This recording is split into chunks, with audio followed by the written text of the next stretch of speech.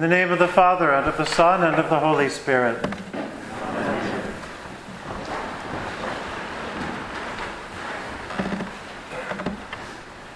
You all may know that the Episcopal Church has a new presiding bishop, Bishop Michael Curry. A few of you were at the cathedral last Sunday when he was installed, and he preached an amazing 30-some minute sermon that seems like it's 5 minutes when you listen to it. Our audio failed this morning, so we couldn't listen to it, but I encourage you to find it online and listen to it at some point and watch him. In a sermon that we watched last week by Bishop Curry that he preached in the summer at the General Convention, he was calling on us, calling on all Episcopalians, calling on all Christians to be a little bit crazy. And he was talking about the need for some crazy Christians. He can say it much better than I, but I think he would agree that in today's scriptures, we meet some crazy people of faith. They're crazy. What they do and how they live out their faith makes no sense.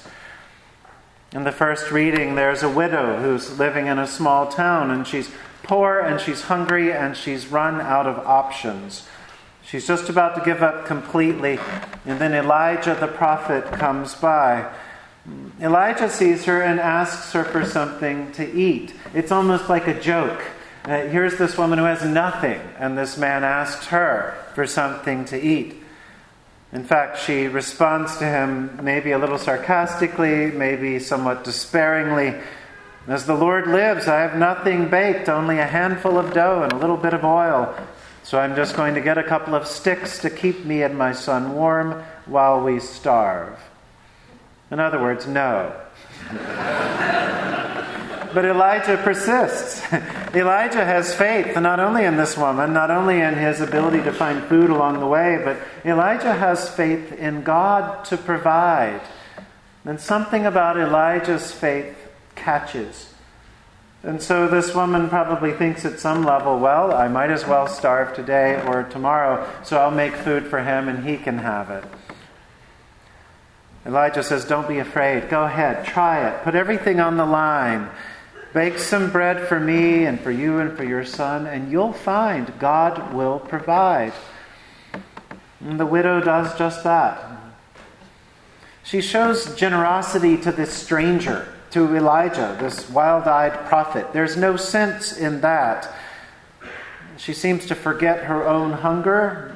She forgets the hunger of her own son. She sacrifices for this stranger, for the wandering prophet, who nevertheless somehow conveys something of the Spirit of God to her, something of God's presence, something of God's promise. And so she gambles, really. She puts it all out there. She guesses, she risks. She has no reason to expect anything in return.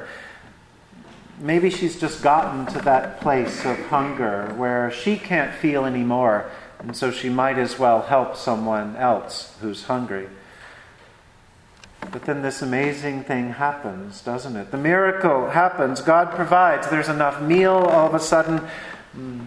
There's a miracle that's made out of this very little. It's like the loaves and fishes. There's enough. There's plenty. They stay warm. They grow. They grow in their belief. They grow in their reliance upon God. In today's gospel, there's a parallel in some ways to this widow at Zarephath. In the first part of the gospel story, Jesus has been teaching and pointing out the hypocrisy of these serious faithful, the religious scribes. The long robes that they were wearing were meant to be a means of modesty, but clearly these folks had taken it to a sort of extreme of pride. They were very pleased with themselves and wanted everybody to see it. Instead of doing their important work for the temple, keeping the written documents of the temple, sort of archiving things, preserving sacred texts, working as lawyers and judges, and helping to move on and convey the law of God to everyone around, these scribes were taking advantage of their privileges. And so Jesus uses the scribes as an example of how not to be, even as he points across the way to this lowly widow to show us how to be. Jesus notices the widow. He notices how she appears to be poor, outward appearances. And yet she's the one who shows generosity. She puts a few coins in as an offering. She uses her very little bit to help those who are less fortunate. You wonder what goes through her mind. Of course, she sees this big temple. She sees people coming and going.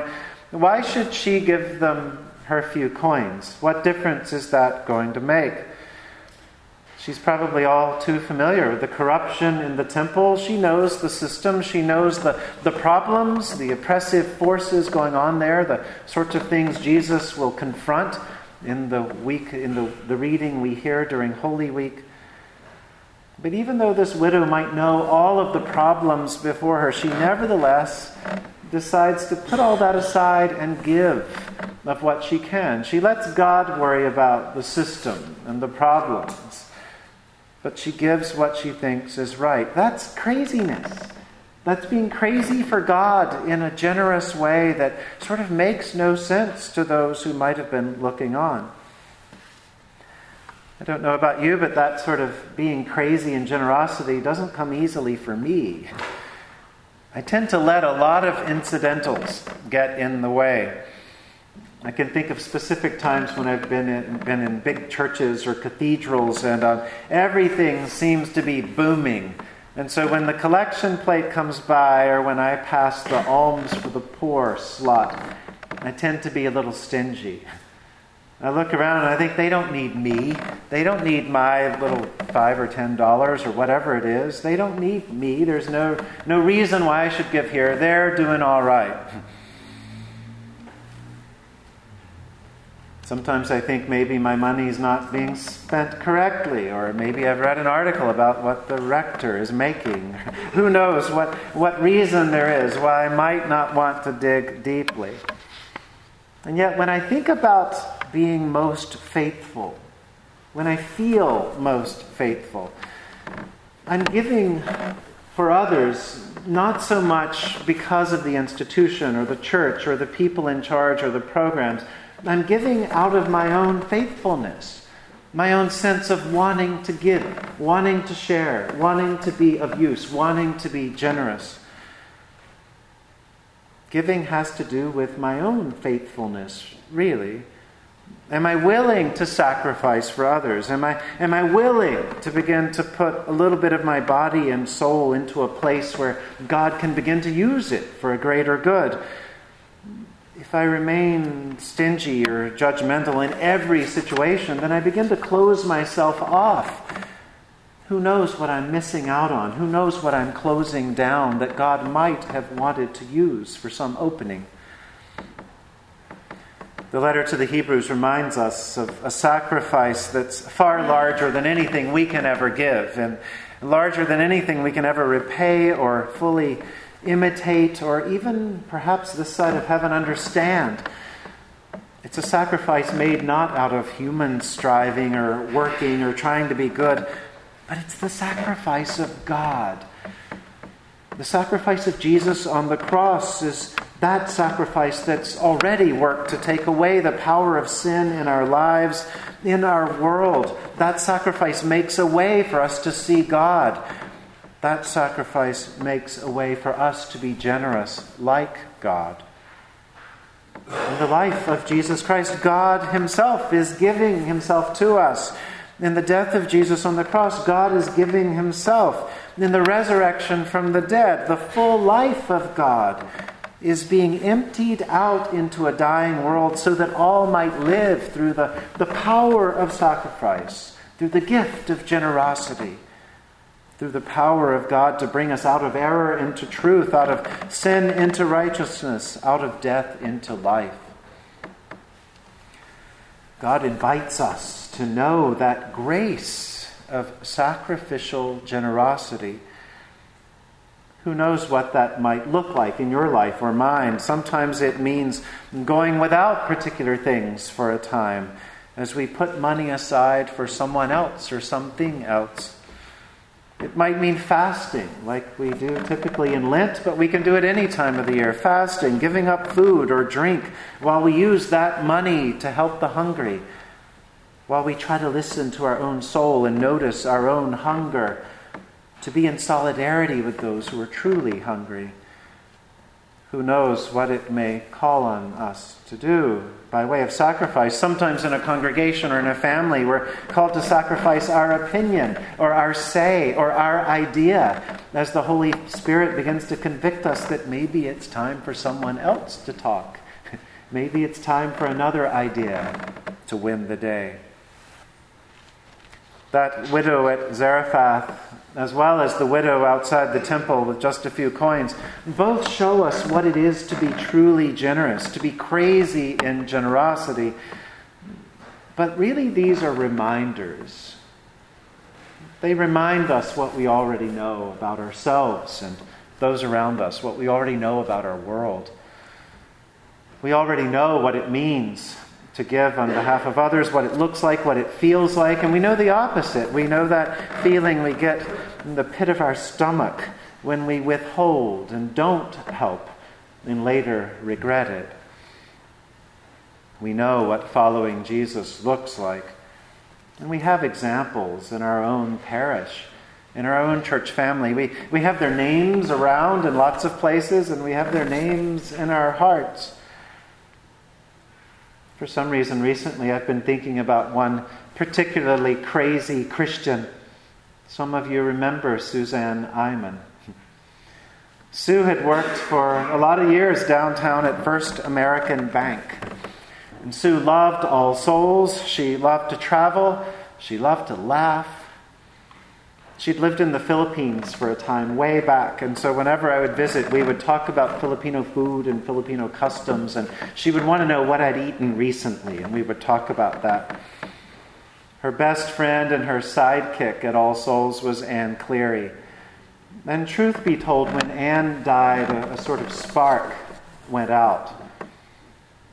Sue wasn't all that interested in coming to church as much. And as other of her friends died through the years, she was content to stay at home. She liked visits and she liked to talk about All Souls, but she was okay not coming. Her other great friend in life was a woman named Dorothea, and Dorothea has a daughter who's named Becky, and Becky was like a goddaughter to Sue, and she was there with Sue, especially in the last few years of Sue's life. When I would visit, often Becky was there like a daughter, truly a goddaughter. We would talk about All Souls and catch each other up on the gossip, and she knew about our hopes for an elevator and an expansion, though she knew that she'd probably never see it. Eventually, Sue slowed down, and then she died at home in peace. We had a good celebration of her life here. Some of you were here and remember it. And Becky, that goddaughter, Becky and I had talked a couple of times after Sue's death. But about a year and a half after Sue had died, Becky called and she wanted to come by. And I assumed maybe she wanted to talk about grief and what it's like a year or 2 or 5 when someone special has died and it comes back in some new way and feels all over again new. And so she came and we sat in my office, and there was some construction going on outside the window already, just early on. But we sat in the office and we talked about grief, we talked about Sue. And then Becky asked, what's going on? How's the project coming? And I talked her through all the pictures that we had and the plans, and she listened and she asked questions. And when she came to the building, she had used the ladies' room. And so then she delicately asked, well, is anything going to be done about this building? And I said, well, we actually don't really have plans for that. We're focusing on the new wing. And she understood. And she asked about the construction and the process and how long it would take. And then there was a pause in the conversation. It was almost with a sort of operatic drama that she reached into her purse with an envelope. And she said, I hope this will be helpful. I think Sue would like it. And I took the envelope and said thank you and tried to be a good Southern gentleman and not open it, but just thank her no matter what it was. And then she said, no, you should open it. So I opened the envelope and I looked, and there was a check for $479,473.07. A mite indeed. A mighty mite. Who knew that Sue had tucked away that sort of money all those years? That she would choose to give it to All Souls, a place she hadn't been in a handful of years. She could have done any number of things with that money, but she chose All Souls, and Becky thought it would be an appropriate thing to use it on the building. She chose All Souls where God had been known to her, the place where she'd known God most richly, where she'd experienced God. Sue was a smart lady, and she knew that a lot of things would change in the future. The worship style might change. Rectors would come and go. The vestry would change. Leaders would leave, and new leaders step up. All sorts of things would be different. And yet she thought All Souls was worth it. Like that widow at Zarephath, like that widow outside the temple, Sue Eyman continues to show us what it is like to be crazy in generosity, crazy in a way that will help others for years to come. Every year about this time, I think of a former bishop of mine, the Right Reverend Richard Grein, the retired bishop of New York. And Bishop Grein used to always sort of look at people with amusement when we were complaining about having to preach during stewardship season, or ask people for money, or remind people that their giving keeps the church going. Bishop Grein would just say, preaching about stewardship, asking or inviting people to give to God's work should be easy. Just ask people, have you ever seen a generous person who wasn't happy? That question frames it all, doesn't it? Have we ever seen a generous person, generous of spirit, or of time, or of heart, or of humor, or of money, or of time, of talent? Have we ever seen a generous person who wasn't happy? May God help us to be happy this day and into the future. In the name of the Father, and of the Son, and of the Holy Spirit. Amen.